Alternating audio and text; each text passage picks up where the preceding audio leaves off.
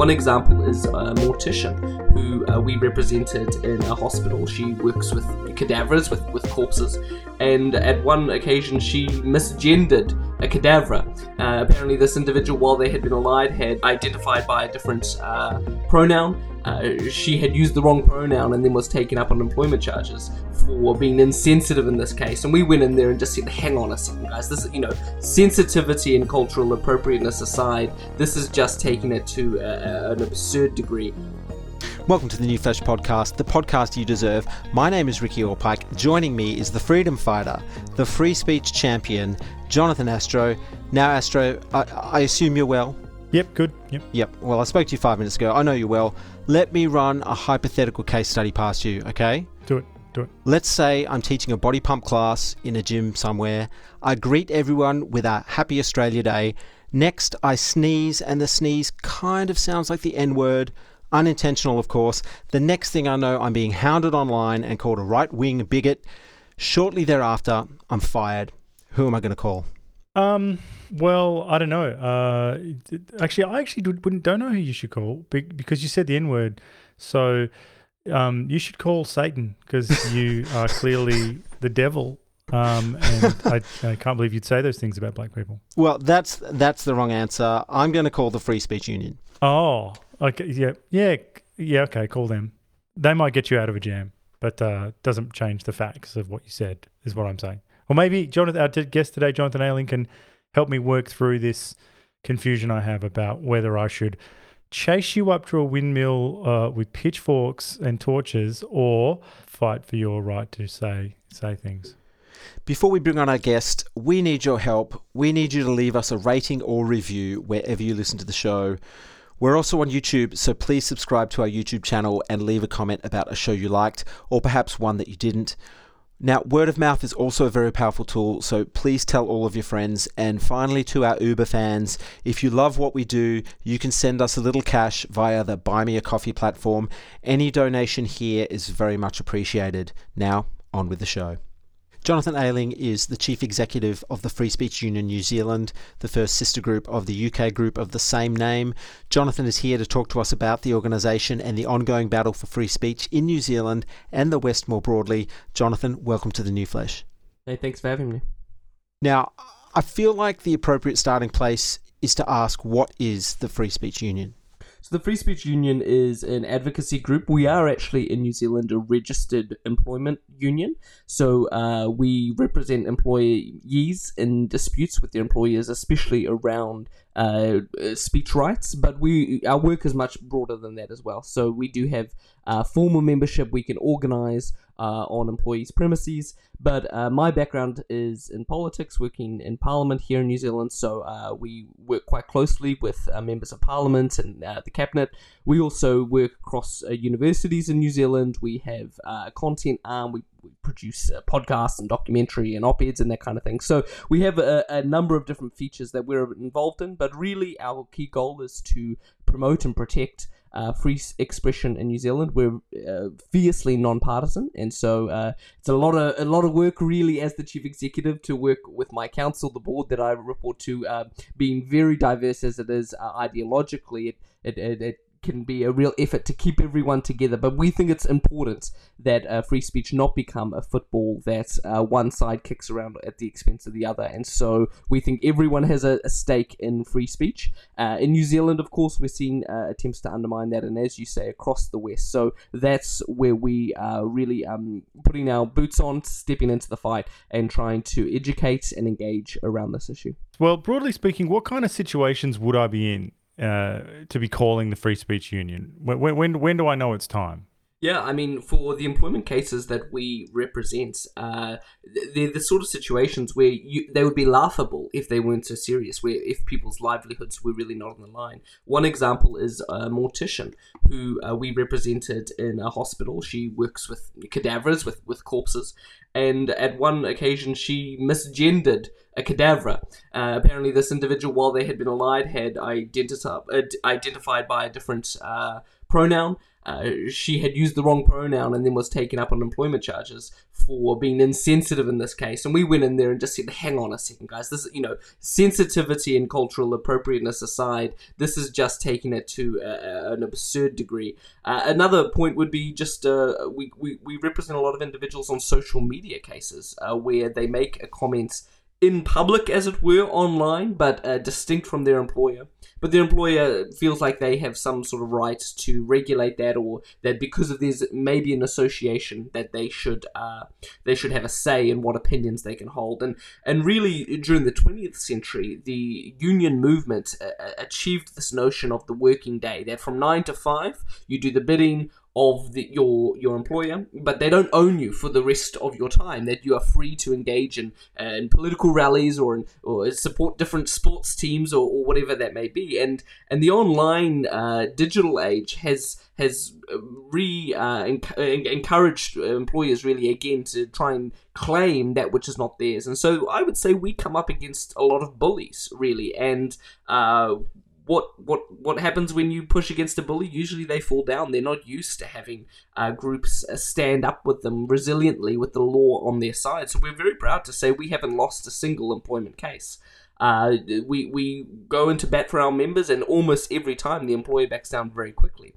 And so I think that proves that while we are entering into an age of heightened intolerance, really there is a cultural bedrock, and there are laws that still advocate for basic employment rights. Well, I'm going to ask you this several times today because this is where we've got vivid imaginations, and I would love to know what it's like. You take the mortician case, for instance, or something to that effect. What's it like when you contact them? Do you email them? Do you call them? And is there that moment where they go, what the hell even are you? Like, what is this? And then they've got to, I'm interested in that recognition that, because there's a certain climate today. It feels like, if you just take the company line, which is a certain set of values, you could pretty much say it anywhere, and that's all they had to worry about. Whereas you're coming in and you're saying, no, you actually need to adhere to a different set of values here. What are those situations like?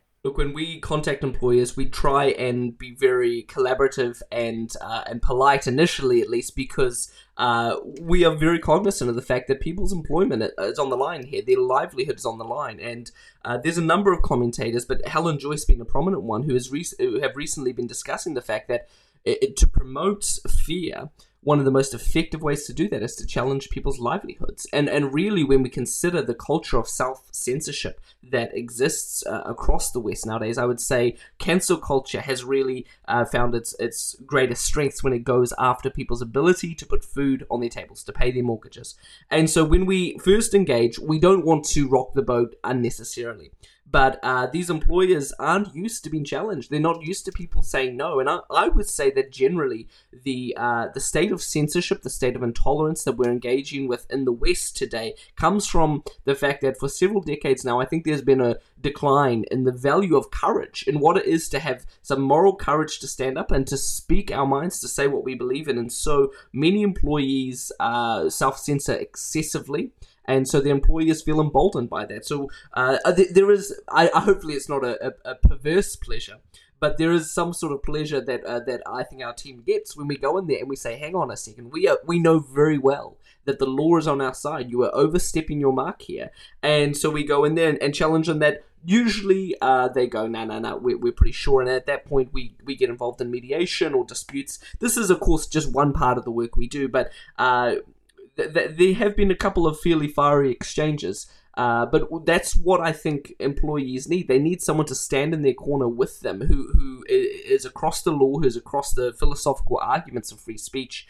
And so, sure, there's a price to pay for that, and we're only too pleased. It's actually the most rewarding part of the role that we do, I think, personally, is being able to stand with these people who have the courage to say, no, this is my belief. I will not simply concede your way of viewing things just because you're my employer. And so there is a courage, there is a strength that's required in that. And to stand with those people is a privilege. Well, let's take a step back for a second, and because I've done a little bit of due diligence, and you are a bit of a man of mystery, and I like that. Would you mind giving us an insight into your background, perhaps? So I grew up in Mozambique.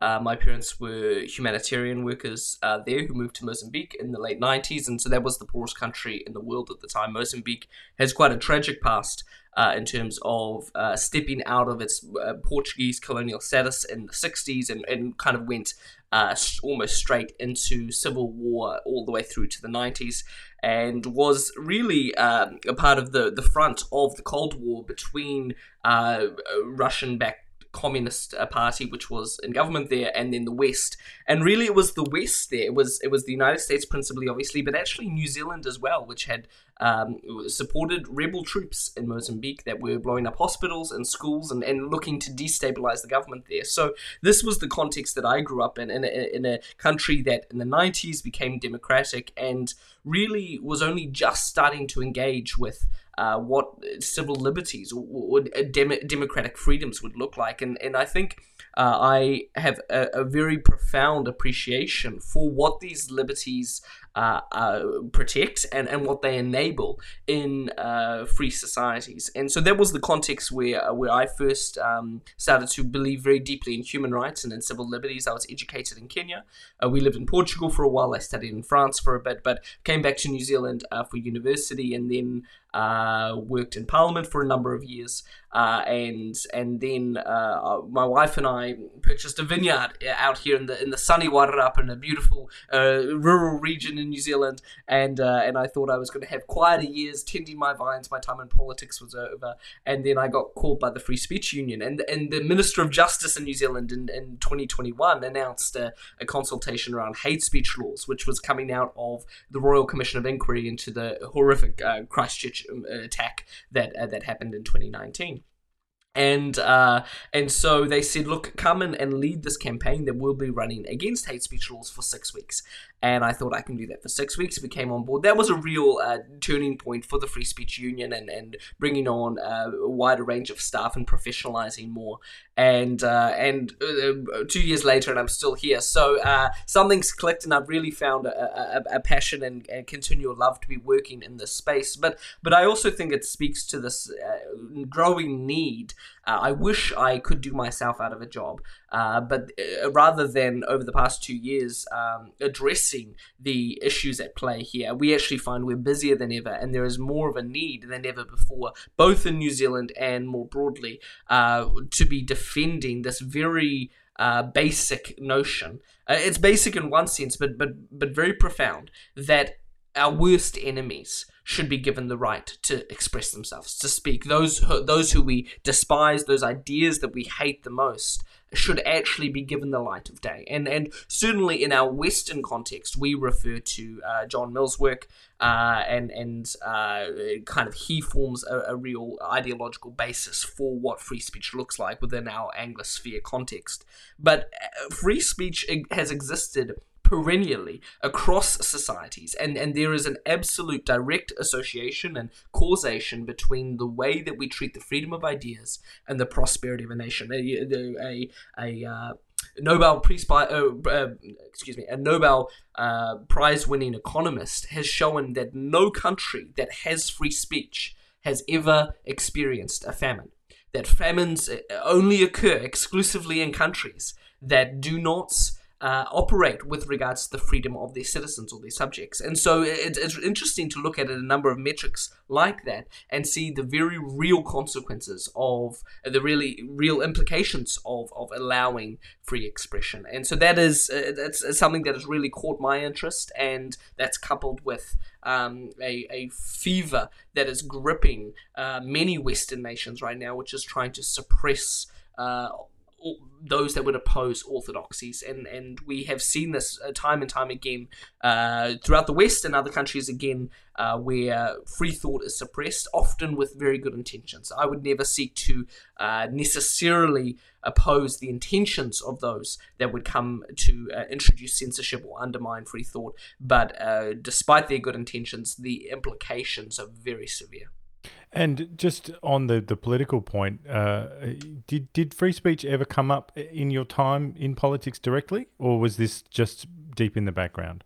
No, not explicitly. There have been a couple of awakening moments in New Zealand that have led to a growing concern around the state of free speech, and some of those events, foreign speakers being shut out of using venues, or a former leader of the opposition being cancelled on a university campus. These sort of issues occurred, and I looked at that and I thought, that doesn't seem right. Someone should do something.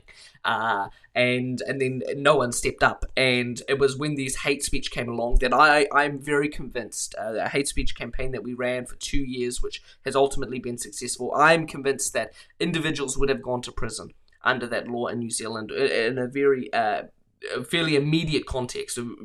We're not talking decades down the line.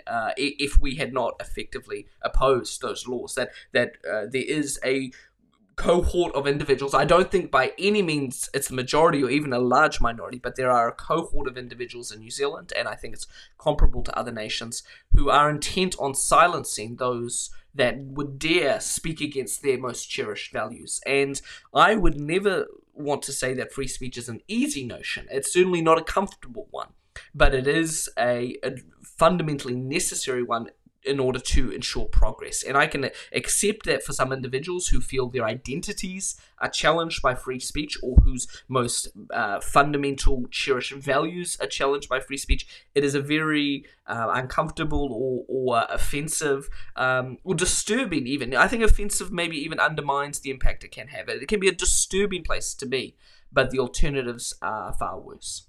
Well, perhaps you could talk us through a case study from real life and come at this from another angle. You mentioned that the hate speech laws.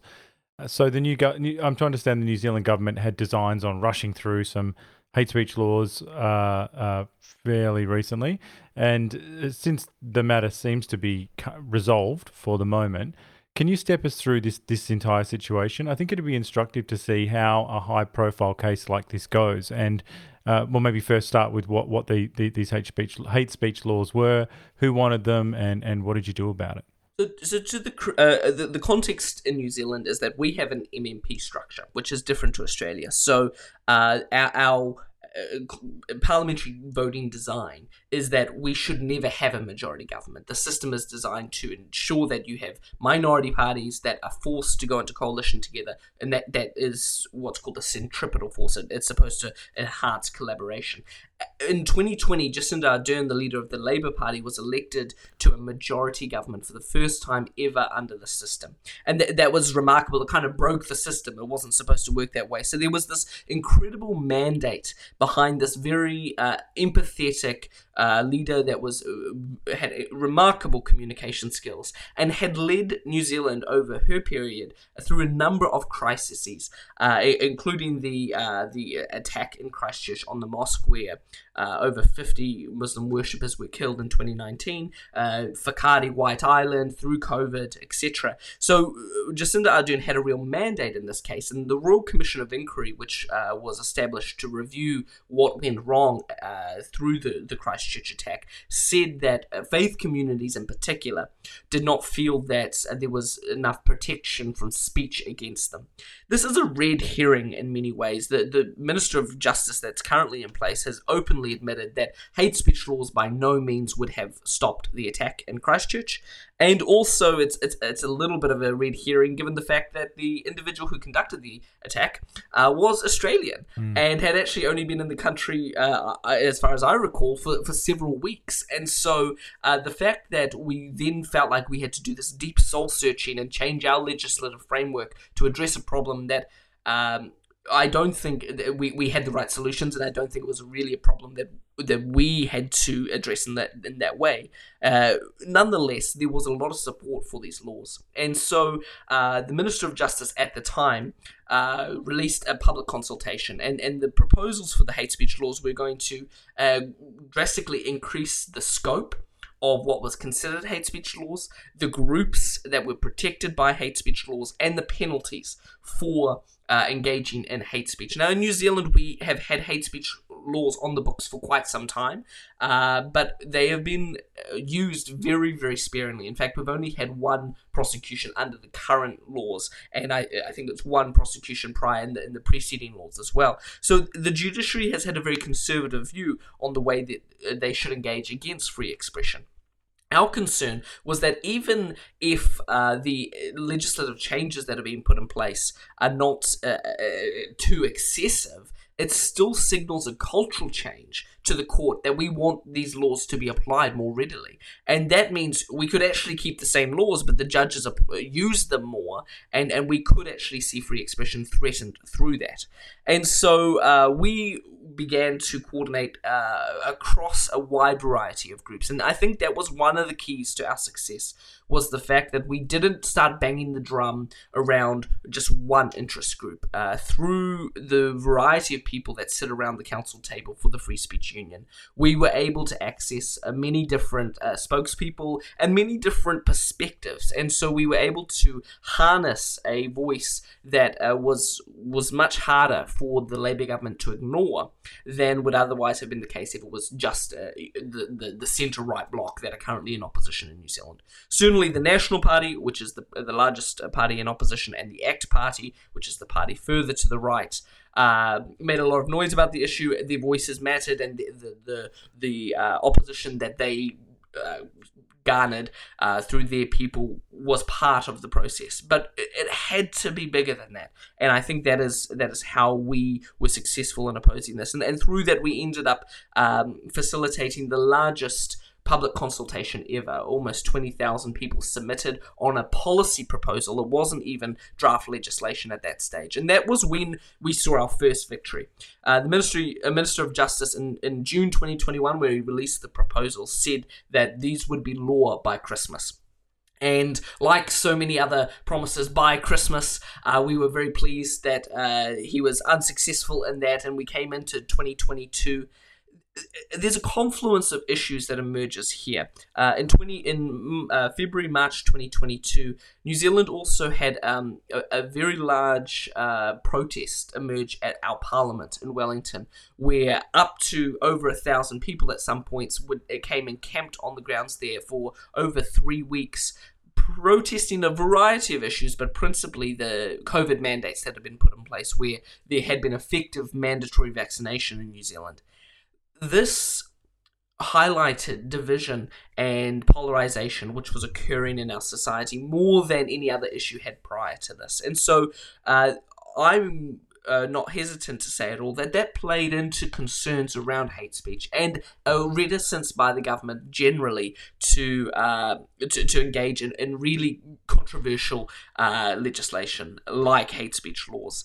They decided, instead of proceeding with the wide variety of proposals that they had put forward, to simply make one change, and that was to include faith groups in the existing hate speech laws which we have on the books. So while they're not used frequently, our hate speech laws currently prohibit drawing into contempt individuals on the drawing into contempt groups on the basis of their nationality, on their ethnicity, on their colour, or their race. So these are immutable characteristics. They wanted to add religion into that.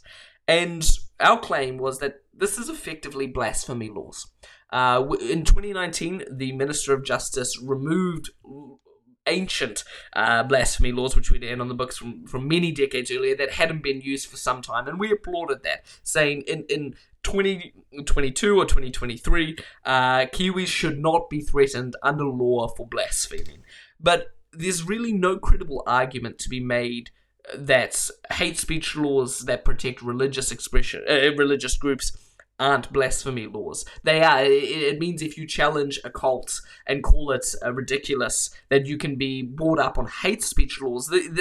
This is very much operating in the same realm of affairs. And so while the government thought by paring back the proposals and the piece of legislation that they ended up releasing that they would succeed in, I guess, getting those that were standing up for free speech off their backs, we doubled down and said, this is simply absurd, and you're highlighting the danger around hate speech laws.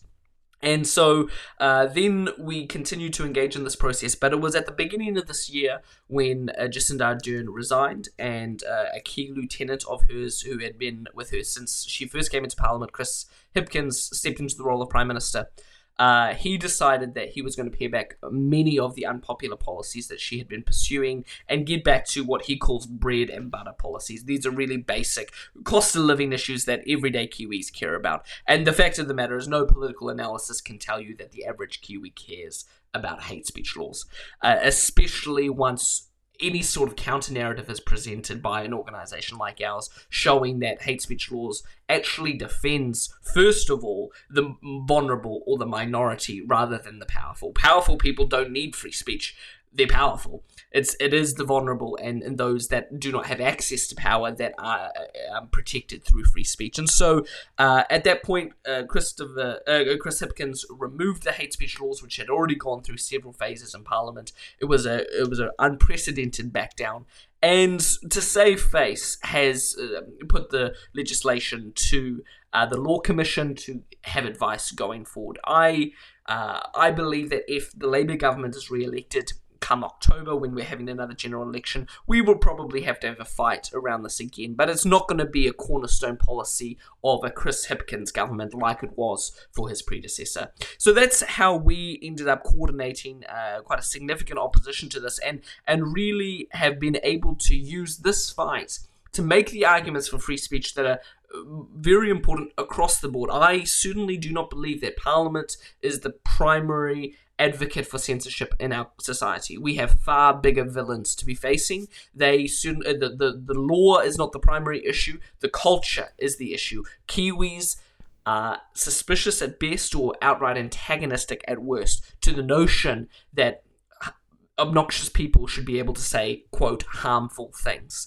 And this idea that words are violence, that ideas themselves are harmful, is very pernicious, but it has been accepted by a host of Kiwis, especially younger Kiwis, especially university-educated Kiwis, who have gone through these, I would call them semi-elite channels, that have now developed this idea that free speech has helped marginalized groups in the past, but now is a weapon too dangerous to allow the average person to use. And so that is why we believe our work is more important than ever. Now, you said something there. You said that words are violence, or that's not your view, obviously. But I'm interested in the definition of hate speech, because the left loves to play with words and they love to play with definitions. And I guess I'm interested in, if hate speech laws, were amped up, what would that threshold be, and would that move around as the left likes to play around with words and definitions? That is the key question, and your answer is as good as mine. What is hate speech law? What is hate? Now, certainly my ambiguity around that question does not mean hate speech law does not. My ambiguity around that answer does not mean hate speech does not exist. And it doesn't mean that hate speech isn't harmful. Hate speech does exist, and hate speech is harmful, but it is not fitting for the government or Parliament to try and decide what that is. And so, certainly within society, there are ideas, there are views, there is expression that is corrosive to the values that we generally hold in a civil democratic society. Racism is enabled by free speech, and racism objectively and demonstrably harms our democratic societies. However, should we then empower the government to decide exactly what speech or what ideas or what expression is racist and what is not, and then what the penalties for that should be? This is becoming a very tricky-dicky type of affair. And Professor Nadine Strossen from the United States is really the preeminent commentator in the world on this issue, and she just repeatedly insists that there is no hate speech law which can be drafted, which cannot be manipulated to then impoverish or abuse the very people it was designed to protect. And again, we must remember that if we are trying to undermine if we are trying to undermine free speech, in the name of protecting vulnerable minorities, what we are doing is creating the space where the powerful will retain speech, but the non-powerful won't. And this will then automatically it will start with, first of all, being used against those that it was designed to protect. And certainly in cases like in France and in Germany, two countries that, for different reasons, but both because of their experiences in the 20th century, have embraced this notion that some ideas should not be allowed to be expressed. We see there many cases where the individuals that are being brought up on hate speech charges, or what at least we would call hate speech law charges, are actually those that were supposed to be protected by these laws. Certainly Jewish communities in France, who are supposed to benefit from Holocaust denial laws and the like, are now silenced or fined or perhaps even imprisoned because of these laws. And so while we would never try and insist that... let me say that again, actually. While some may say that that free speech enables violent speech, we would not disagree at one level, that free speech does enable ideas that can be very harmful. But more than that, it is going to enable ideas that challenge harmful speech. And if we think we can simply suppress hate, if we think we can simply eliminate it from the public arena, that it somehow goes away, we are very, very naive, and we are very misguided. That in fact it suppresses it, it pushes into the darkness where it festers, and far worse atrocities or far worse consequences emerge from that. You know, a story that I think illustrates this is a comrade of Martin Luther King Jr., who was working with him in the civil rights movement in the 60s in the United States. And he would go out leaf dropping houses in the South. And he said, if I come across a house with a Confederate flag in the window, I will cross to the other side of the street, because I know if I try and leaflet there, I run the chance of being lynched. But there were groups that were trying to outlaw displaying Confederate flags. And you know, we see iteration after iteration of this, outlawing use of the swastika or any other emblem that, yes, can represent incredible harm and periods of incredible turmoil in our society or in other societies. But it's a farcical, it is a childish view to think that because we can make hateful views quieter, that somehow we've addressed them. In fact, I would go so far as to say it's a very, very lazy approach. Professor Nadine Strossen, this preeminent professor on hate speech laws, wrote the book Hate, Why We Should Challenge It with Free Speech and Not with Censorship. The very notion of her work is challenging hate, is seeking to undermine the worst ideas in our society that do lead to division and violence. But we do it through exposing farcical, superficial ideas rather than giving them the dignity of being challenged through suppression. What happens far more frequently when we exercise hate speech laws specifically, or censorship generally, is actually we dignify our opponents and we make martyrs of them. And for, you know, if it is a Nazi who's speaking, the last thing I want to do is dignify their ideas. I would rather highlight how superficial and erroneous they are. And you can only do that through a society that believes in debate and the value of free expression. Unfortunately, across the West, we have become very timid in terms of what speaking freely and speaking courageously will mean. And certainly I accept that when we consider this, the structure of our history, that there are some voices that have been privileged more than others in the past. My solution to that is not to try and introduce tools to reduce free speech. It is to embrace free speech more and more. If there are voices that have been diminished in the past, let us embrace free speech all the more and elevate them to have equal participation in every conversation that they wish. Rather than trying to silence voices that speak loudly, let us ensure everyone can be part of the conversation. Well, the phrase that comes to mind for me is sunlight is the best disinfectant. And I'm just interested to know why that idea is so out of favour now. How did that happen? Very good question, and of course there are many answers to that across many different contexts. In New Zealand, I would say it has come from a very progressive perspective that looks at life exclusively through power structures, and I don't think that is a particularly sophisticated or correct view to how societies function at large. But that's one answer in New Zealand. Across the West, especially across the Anglophonic West, I think we have to look at our histories with regards to settler societies and indigenous societies and the way that they have interacted or collaborated or not collaborated historically, and the roles that plays in our political structures today. Certainly, I don't want this to set anyone's ideological bingo off, but the Frankfurt School and Marxist ideology has a role to play in some parts as well at times in developing this notion that we should control and suppress certain forms of speech because it relates to disestablishing individualistic power structures and establishing power structures that are founded and orientated towards communitarian perspectives. And I would say that the notion of free speech is not a political one, but it does orientate itself towards individuals. Free speech is not about collective communities having a voice. It is about individuals having voices. It is about the agents of societies being individual actors who must be allowed to adhere to their conscience, to their own beliefs, and be allowed to verbalize those beliefs. That is what speech is. And so where we have societies that are increasingly orientating themselves towards identitarian or communitarian perspectives, that will run up against, at a certain point, free speech ideas.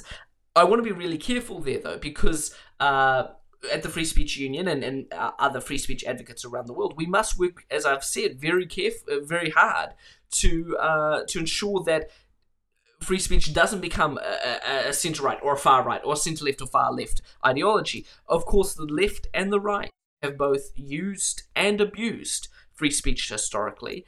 If anything, the right has abused free speech more than the left has, which is then why it's such a historical anomaly and somewhat amusing that today free speech is perceived to be this centre-right or, again, perhaps far-right penchant, because this has occurred not even over the past decade. In less than a decade, we've seen this massive shift historically towards seeing free speech as a right issue. It is incorrect. It is incorrect today, and it is certainly incorrect historically. But many of the most prominent free speech advocates that we are privileged to work with are very much on the left. There are individuals that we work with that are very pro-free speech, that dedicate themselves considerably to that, who identify as Marxists. Now, I look at that and I think there is some contradiction in terms there, but I'm glad to see that they have still orientated themselves towards this idea that the right to speak openly for individuals must be a given for any free society, and that is a given for any prosperous society. So why have we ended up here? I think that is the million-dollar question. I don't think we can effectively address that across every issue. We work across universities, academic freedom and free speech on campuses, both for student and for staff. We work in the media. We work across policies and political parties. We work with local governments. We work in employment. And I think in each of these different contexts, there are different causal factors that have accumulated across the West, and again, I would say especially across the Anglophonic West, that through various different avenues have arrived at this common place of saying that we need to be very suspicious of allowing individuals to speak too freely. And this has been a hallmark of every society that is orientating itself towards more authoritarianism and to orthodoxies, whether it is political orthodoxies or religious orthodoxies. For me, I've been very open about the fact that I'm a Christian. My faith is a defining part of my perspective, but I have to wrestle with the fact that the history of my faith has had horrifically authoritarian and oppressive tendencies, and I look at that as when the church has found itself in positions of increasing power, they have sought to retain that in a compulsive way, and that is an incredibly destructive tendency. That means that they have then suppressed the very ideals and the very values that they are called to uphold. And I would say equally with certain political regimes that have often started with good intent, or at least some good intent.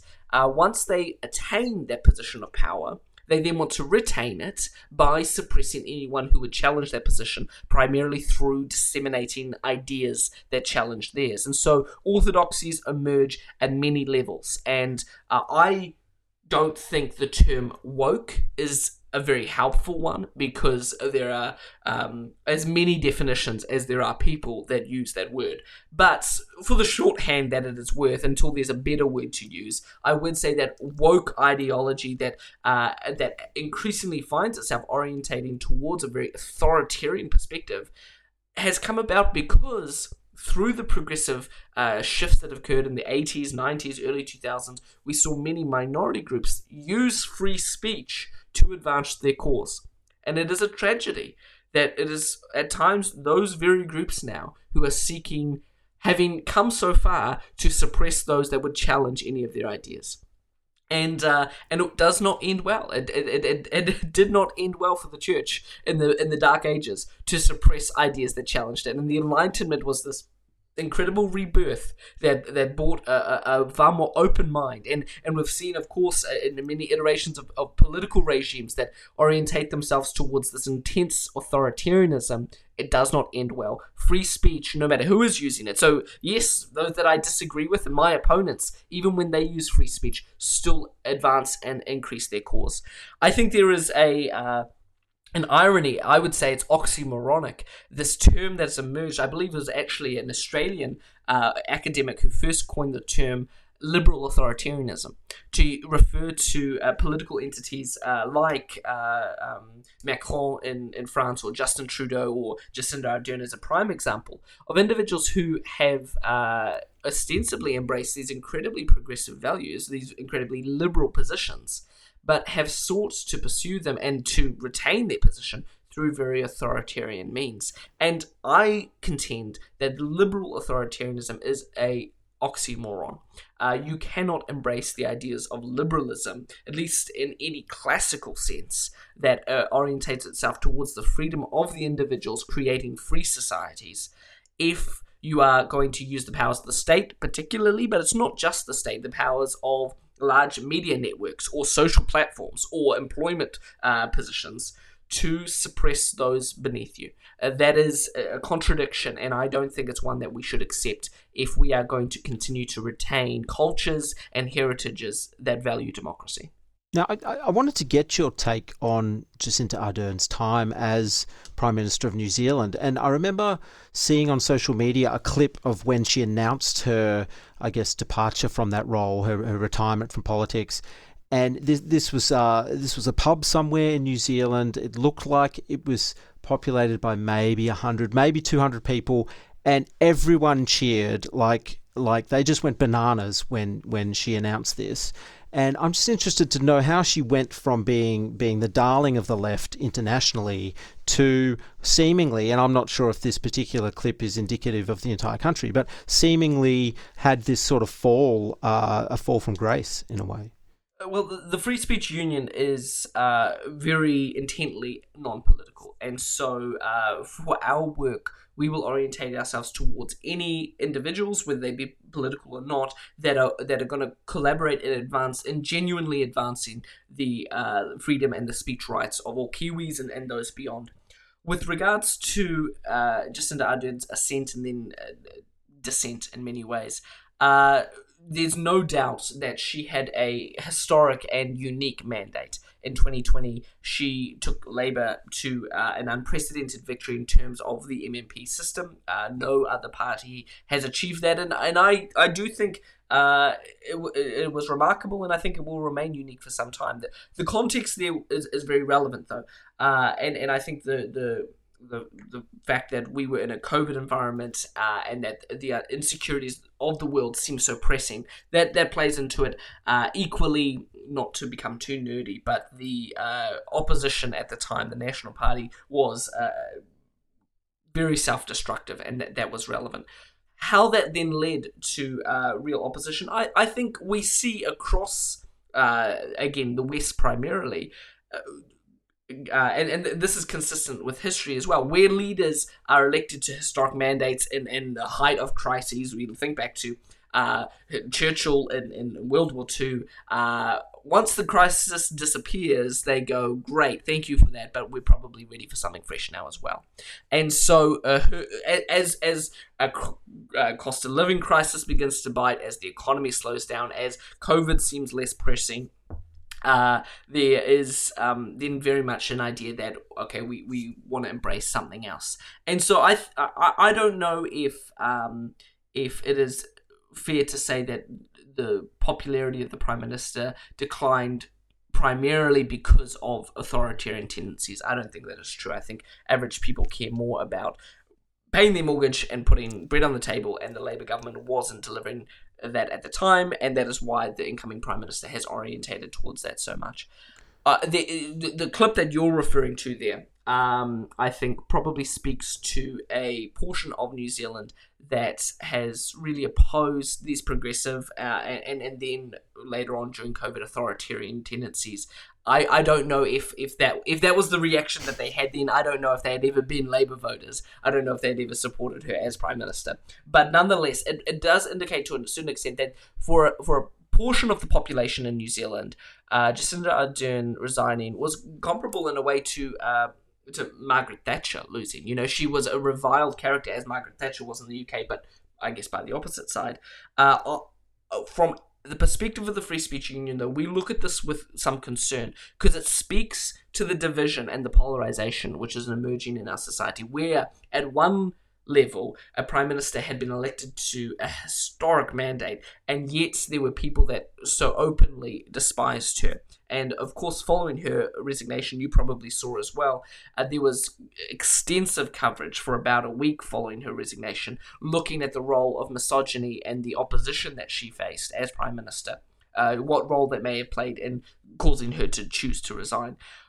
We saw that commentary as somewhat pernicious, looking at trying to blame people's means of expression as a way to invalidate the ideas that they held. And I think we see this consistently, that if you don't say it in the right way, if you don't articulate in ways that we appreciate, we can discredit your entire argument. And in reality, everyday people are probably not going to be very articulate or very concise or very adept at making soundbite comments, and we saw this at the protest to Parliament, where it turned into a very classist conflict, where the elites were looking at the rabble, the great unwashed. They're protesting having to have vaccinations, and there was a disdain for the plumber, or for the teacher, or for the farmer, who was not a comms expert and was not articulating themselves perhaps as clearly or concisely as they could. But we feel that nonetheless they should have a right to participate in public conversation and have their voice retained. And so I would say that Jacinda Ardern does have a legacy in New Zealand. It probably will take a few years to see exactly what that is. But unfortunately, I think undeniably part of that legacy will be an increase in polarization and division in our society that, while she has stepped down, remains. And that's what we're concerned about addressing. Well, just before we leave Ardern there, She's not exactly a fan of free speech. I mean, she did make a speech at the United Nations where she declared misinformation and disinformation, which is just dissent in 2020's elite speak. She declared those as a modern weapon of war, and one that must be confronted by international leaders if they're to defeat fake news. Now, she stopped short of exactly saying how this should be done, but the message was pretty clear that the easily led masses can no longer be trusted, and it's time for the elites to take back control. I mean, how did you view that speech that she gave at the United Nations? Again, it echoes this contempt, and you're touching on it exactly there, for the average person being able to have a view that dissents from elite orthodoxies. And I think I referenced at the beginning, we have these channels within society that are increasingly distinct from everyday people. And so while a lot of people look at the younger generation and say, oh, look, millennials or Gen Z don't agree with free speech, I say that's actually, you're looking at the wrong metric there. There are a lot of millennials or Gen Z that do believe in free speech, but more and more millennials and Gen Z have gone through universities than previous generations. And so I think going through university is perhaps the feature we need to look at there. And these are contexts that are creating culture, and I would say Jacinda Ardern is tapping into that, and very much with regards to the speech at the United Nations, playing into this belief that of course free speech is important, of course we have to care about free speech. You say Jacinda Ardern doesn't believe in free speech, of course she believes in free speech, but it's about misinformation, it's about disinformation. Hate speech is not free speech, and it's these tropes that are really very meaningless. Hate speech is not free speech. What does that even mean? You challenge someone. It's oft repeated, but you challenge someone to define what that means, and again, you'll get as many answers as you do people that you ask. You say misinformation or disinformation are simply shorthand for dissent nowadays. At one level, we would agree that misinformation is a problem. If a wide host of a society believes in things that are factually incorrect, that is a problem. And it's a problem that needs to be countered. But the way it's challenged, previously, society believed in facts that were not correct. They believed the earth was flat. The way to challenge that was by allowing scientists to prove it was, in fact, not flat, or, that the earth revolves around the sun and not vice versa, by allowing these debates to emerge. And so there are real consequences for whether it's information around health access or about, you look at in the United States around stolen elections or whatever, these incredible narratives that emerge. Who can say which is true? Who can say what the real story is? Certainly not the government. They're the last people I think we should be trusting to control that information. And so free speech never predetermines the outcome that emerges there. It simply allows the debate to happen. And that's very inconvenient if you are so certain that you are right and you are so morally virtuous that you should not be opposed. And I think the narrative around, if any phrase that Jacinda Ardern is known for, it's probably be kind. I would say that kindness is an incredible attribute to aspire to. But if kindness is built on falsehood and not on truth, it becomes very, very cruel. And the only way we can actually find out what is true is through debate and through allowing errors to come to the surface and be discarded. And there's no given that societies, once errors come to the surface, will choose truth. Certainly we've seen societies that nonetheless have chosen to pursue errors. But at least they do so a little bit more with their eyes wide open then, and they're not being led away under false narratives to the same extent. So, just generally speaking, Jonathan, what are the biggest taboos that are on the horizon for you at the Free Speech Union in New Zealand? We talk about sacred cows, and there are, in New Zealand at the moment, principally 3 sacred cows. Unfortunately, the list is far longer than that, but there are 3 in particular that you risk your employment status, you risk your social standing, you risk your academic potential if you dare consistently voice perspectives counter to them. And they won't surprise you, because I think they are somewhat consistent with a general cultural milieu that exists currently across, again, specifically the Anglophonic West. They would be transgender rights as opposed to women's rights, and the debate around gender-critical perspectives, around race relations, Indigenous societies in New Zealand, that takes the context specifically around the Treaty of Waitangi and what that means within our society, what it meant 150 years or 170 years ago, and what it means today. And thirdly, climate change. I guess at one level for some whether it exists, but for many others what its existence means, and again how we should effectively counter it. If on any of these issues, a senior lecturer at a university or a council worker or a ministry bureaucrat voice opinions that dissent from the orthodoxies that we all kind of stand in a row to articulate in time, we've seen many of them face incredible social and again, economic and employment consequences for that. If I have time, I'll develop a slightly long-winded example of this. We represented 7 prominent scientists in New Zealand, or academics, that wrote a letter claiming that what's called mātauranga Māori, which is kind of the Māori body of knowledge, the Māori way of viewing the world and understanding reality, that mātauranga Māori is not the same as science. These were 7, among them were 7 of the most prominent scientists in New Zealand, fellows of the Royal Society and professors that had spent decades training medical students or others involved in science through New Zealand universities. And they said that Mātauranga Māori has an incredible place in New Zealand culture and in our body of knowledge. It is very relevant and must be honoured within that. But it is not the same thing as science. And that when we talk about Mātauranga Māori as opposed to what is considered Western science, they said we commit an incredible error, because there's no such thing as Western science or Chinese science or Māori science. There is simply science. It is a means, it is not an end, it is a process by which we get to assess the physical world around us. And these 7 academics, what are now called the Listener 7, because they wrote a letter in the Listener magazine, a weekly magazine here, that challenged the New Zealand science curriculum that was going to teach, and now teaches, that rocks have a life form, that they have an energy, because this is what Mātauranga Māori teaches.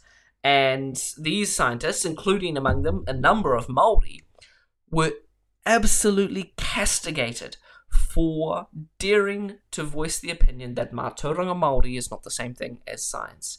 A number of them were threatened with expulsion from the Royal Society, and that's where we got involved, and we said it is entirely antithetical, absolutely, to the role of science and academies that are dedicated to advancing science to expel members for simply voicing contentions and beliefs that oppose the cultural orthodoxies of the day. And that was an incredible fight, a very prominent one that ended up getting individuals like Professor Richard Dawkins, Jerry Coyne from the University of Chicago, a very prominent scientist, Jordan Peterson, all got involved. Elon Musk, in fact, even recently tweeted about this affair.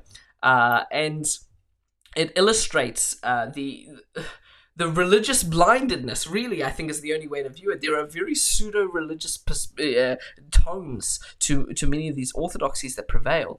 This blindedness to any sort of view that science is fundamentally undermined, the potential to progress in science is undermined if contentious views that oppose the status quo cannot be openly voiced and assessed on their merits. And the point was that this perspective was not being challenged on its merits. No one was trying to debate and substantiate the claim that no, Mātauranga Māori is the same thing as science.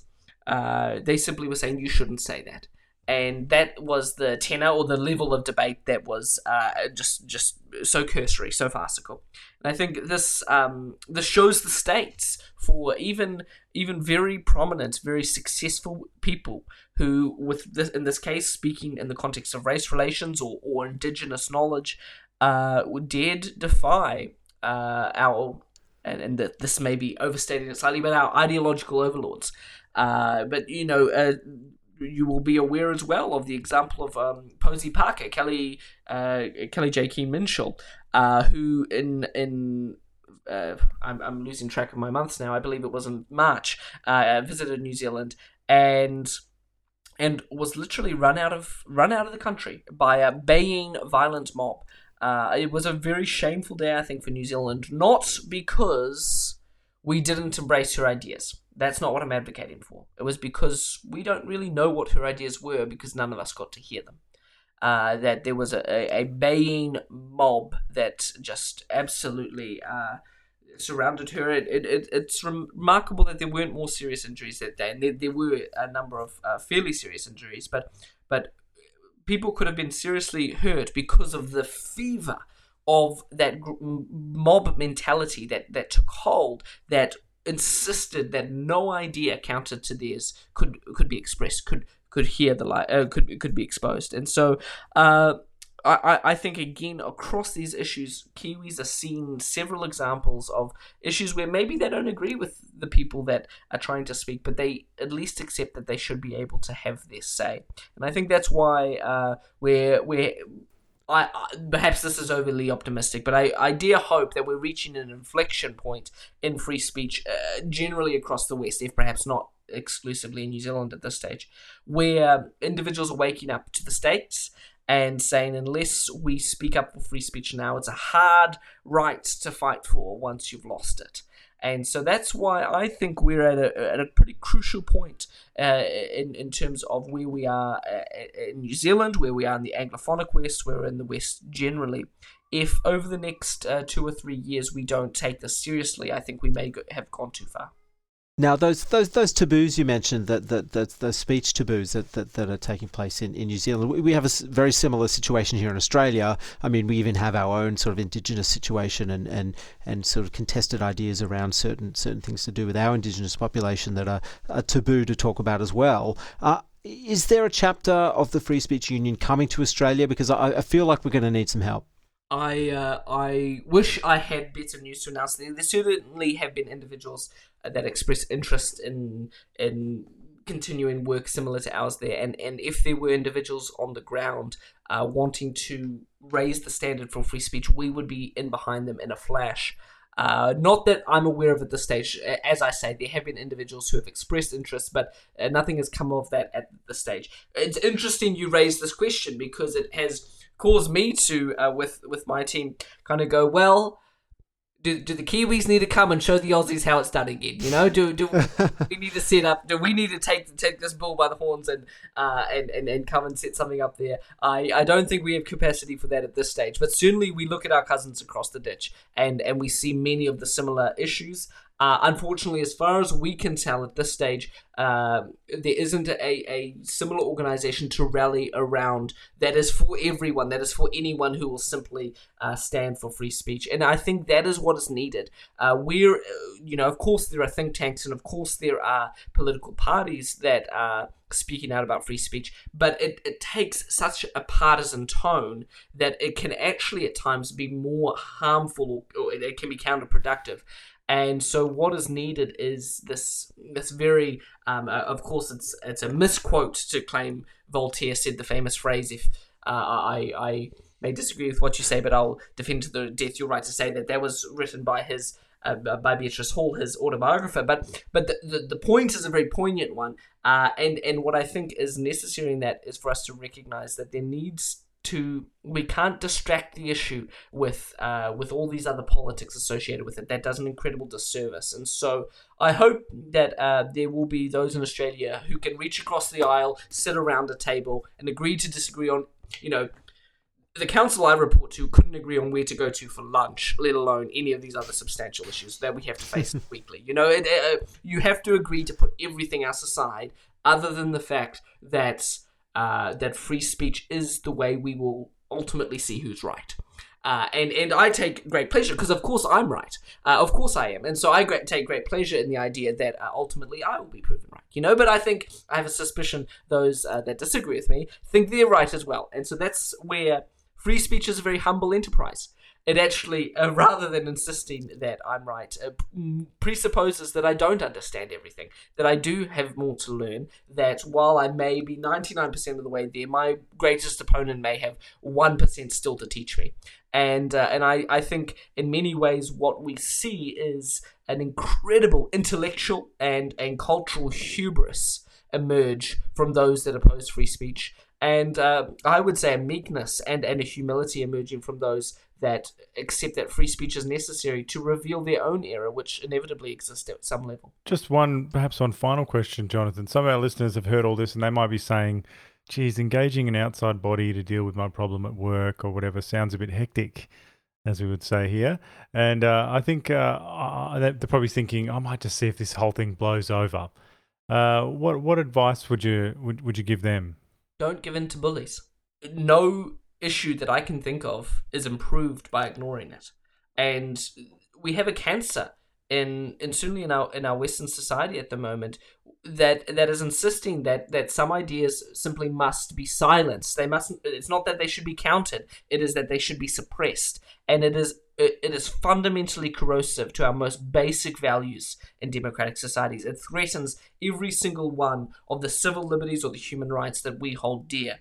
And that's because free speech is the foundation. It is the freedom of thought, which is the essence of humanity, to be able to live freely.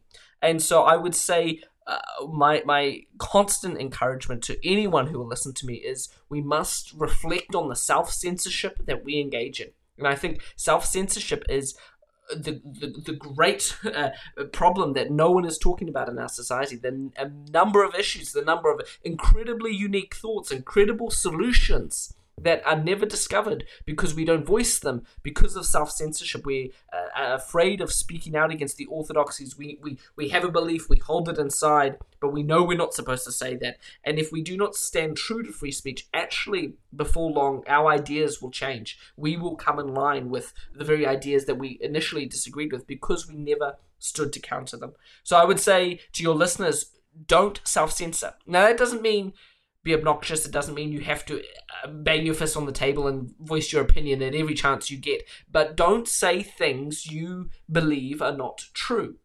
And if I may, I'll just illustrate this with a point, an example of a case we dealt with here recently. There was a radio broadcaster, quite a prominent primetime radio host, who was told to say pregnant people.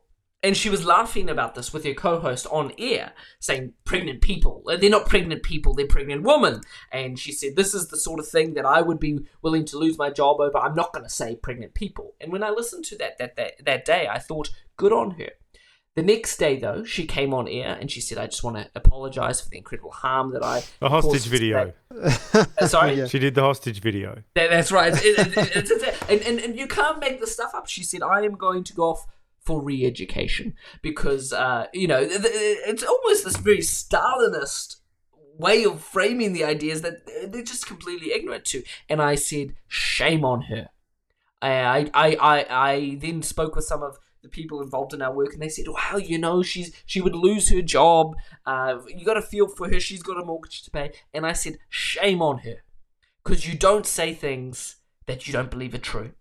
And I said, she's not a single mum working at a supermarket. If she had been fired, first of all, the Free Speech Union would have been there in a flash to defend her right and get her a pretty handsome payment. But secondly, she would have bounced. She would have landed somewhere else. But don't say things that aren't true. So your listeners simply must not self-censor and say things that they know are not correct. But I would also say that if you think that... conceding today is going to win you anything tomorrow, you're wrong. Think about also those that surround you. I'm a real big believer that stiffened spines stiffen spines. That you see the courage of one person stand up in a workplace or stand up against an ideology that many people do not accept, and that courage enables the courage of others. So if you are that person who goes, that's right, I haven't been self-censoring, but I don't want to take it too far, stand in courage, and you will actually see that other people are inspired by that around you. And this can sound very noble and, maybe a little bit cliche. I want to avoid being too grandiose about this, but there is a reality. And we were talking about this, again, a spirit that Kiwis share with Australians last week as we celebrated Anzac Day. The reality is that there are, you can distill the ideas of authoritarian regimes to a handful of tendencies. And certainly I don't want to say that all authoritarian regimes are the same. They're not. But there are tendencies that emerge that are virtually ubiquitous. And the attempt to control what people believe is primary amongst those. You cannot be a dictator. You cannot be a dictator for very long, at least, unless you try and control what people believe, what people hear, and what people say. And the Anzac spirit is very much dedicated to this idea that there are basic democratic liberties that, in the Anglophonic Western tradition, we are very, very blessed to have inherited. And so I don't want to abuse that spirit. I want us to genuinely honor it and go, if we do not stand for this today, the stakes are high. Again, I don't want to catastrophize, but the reality is, unless we stand for freedom through political process and through activism and through using the law today, the alternative, there is only one. It is violence. The reality is every single society that does not allow individuals to speak freely is condemned to violence. And New Zealand and Australia are no exceptions to that. I assume it's similar in Australia. Certainly in New Zealand, we can have a very arrogant, exceptionalist view of ourselves. We were the first country to give women the right to vote. We were a country that never enslaved our indigenous population. We were a country that had Māori representation from early, blah, blah, blah, blah, blah. Wonderful. I'm glad that we didn't make all the mistakes that other countries made. But that doesn't mean we are incapable of making mistakes going forward. And I believe that we have an election coming up in October. The Free Speech Union echoes the concerns of the police and the security services and other senior figures that we are concerned there could be violence this election, unlike that which we've seen in the past. And you look in the UK, where several politicians have been killed over the past decade in violent attacks. Is all of this to blame because of free speech? Not directly, but it certainly relates to a belief in a culture and society that says if you say something, if you believe something, if you express something, if you embolden something, I can attack you. I can oppose you violently. And that is the thing. Free speech does not enable violent tendencies. It is the opposite of violence. It is the insistence that violence should never prevail, that opposition should occur through words and through ideas. And so those are the stakes. That's the rules of the game. I wish it wasn't so. But unless we get to grips with this now, our societies will be condemned to be more violent. And every person, no matter where you come from, on a political spectrum, on an economic spectrum, or what race you are, every person should care about that. Well, before we wrap things up here, Jonathan, perhaps you can tell us, well, first of all, can anyone join the Free Speech Union, and how do they join? Non-citizens can become supporters of the Free Speech Union, but they can't become members. But we welcome your support and the engagement and the resources and advice that we can offer you. So if you go onto our website, fsu.nz, you'll find resources there, and I suggest that you subscribe. The primary way that we stay in touch with our base is through regular emails that will cover a variety of issues that we're working on. We'll provide you with resources and really engaging material. We've recently released a documentary film that has been well received across the country, and I think many of your listeners would enjoy that as well. We also produce a podcast and various other resources as well. So if you go to fsu.nz/subscribe, you can sign up there. You can also follow us on Facebook and on Twitter, where we are quite active, and again, looking to educate and enable others to have the courage and the capacity to stand up for free speech. Well, Jonathan, you've got to set up a chapter here, mate. I mean, you're going to feel so bad when we get cancelled, and you would have had. It's that old quote. You would have sat by and watched it happen as Ricky loses his job, and God knows what happens to me. So anyway, I'll just leave you with that. Okay. Well, I'm going to talk to my team. We're going to get an expeditionary force ready from the Antipodes to come over to Australia. Well, thank you for being so generous with your time, Jonathan, and we definitely want to have you come back because I suspect this issue is ongoing. Unfortunately, yes. But hey, look, appreciate your time, guys. Thanks.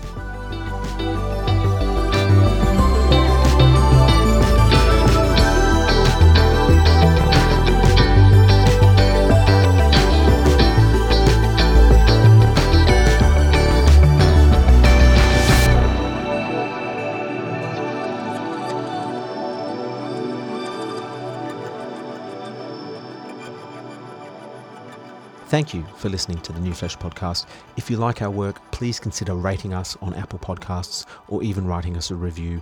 It really does help the show reach a wider audience. We'll be back with another episode next week. Until then, long live the New Flesh.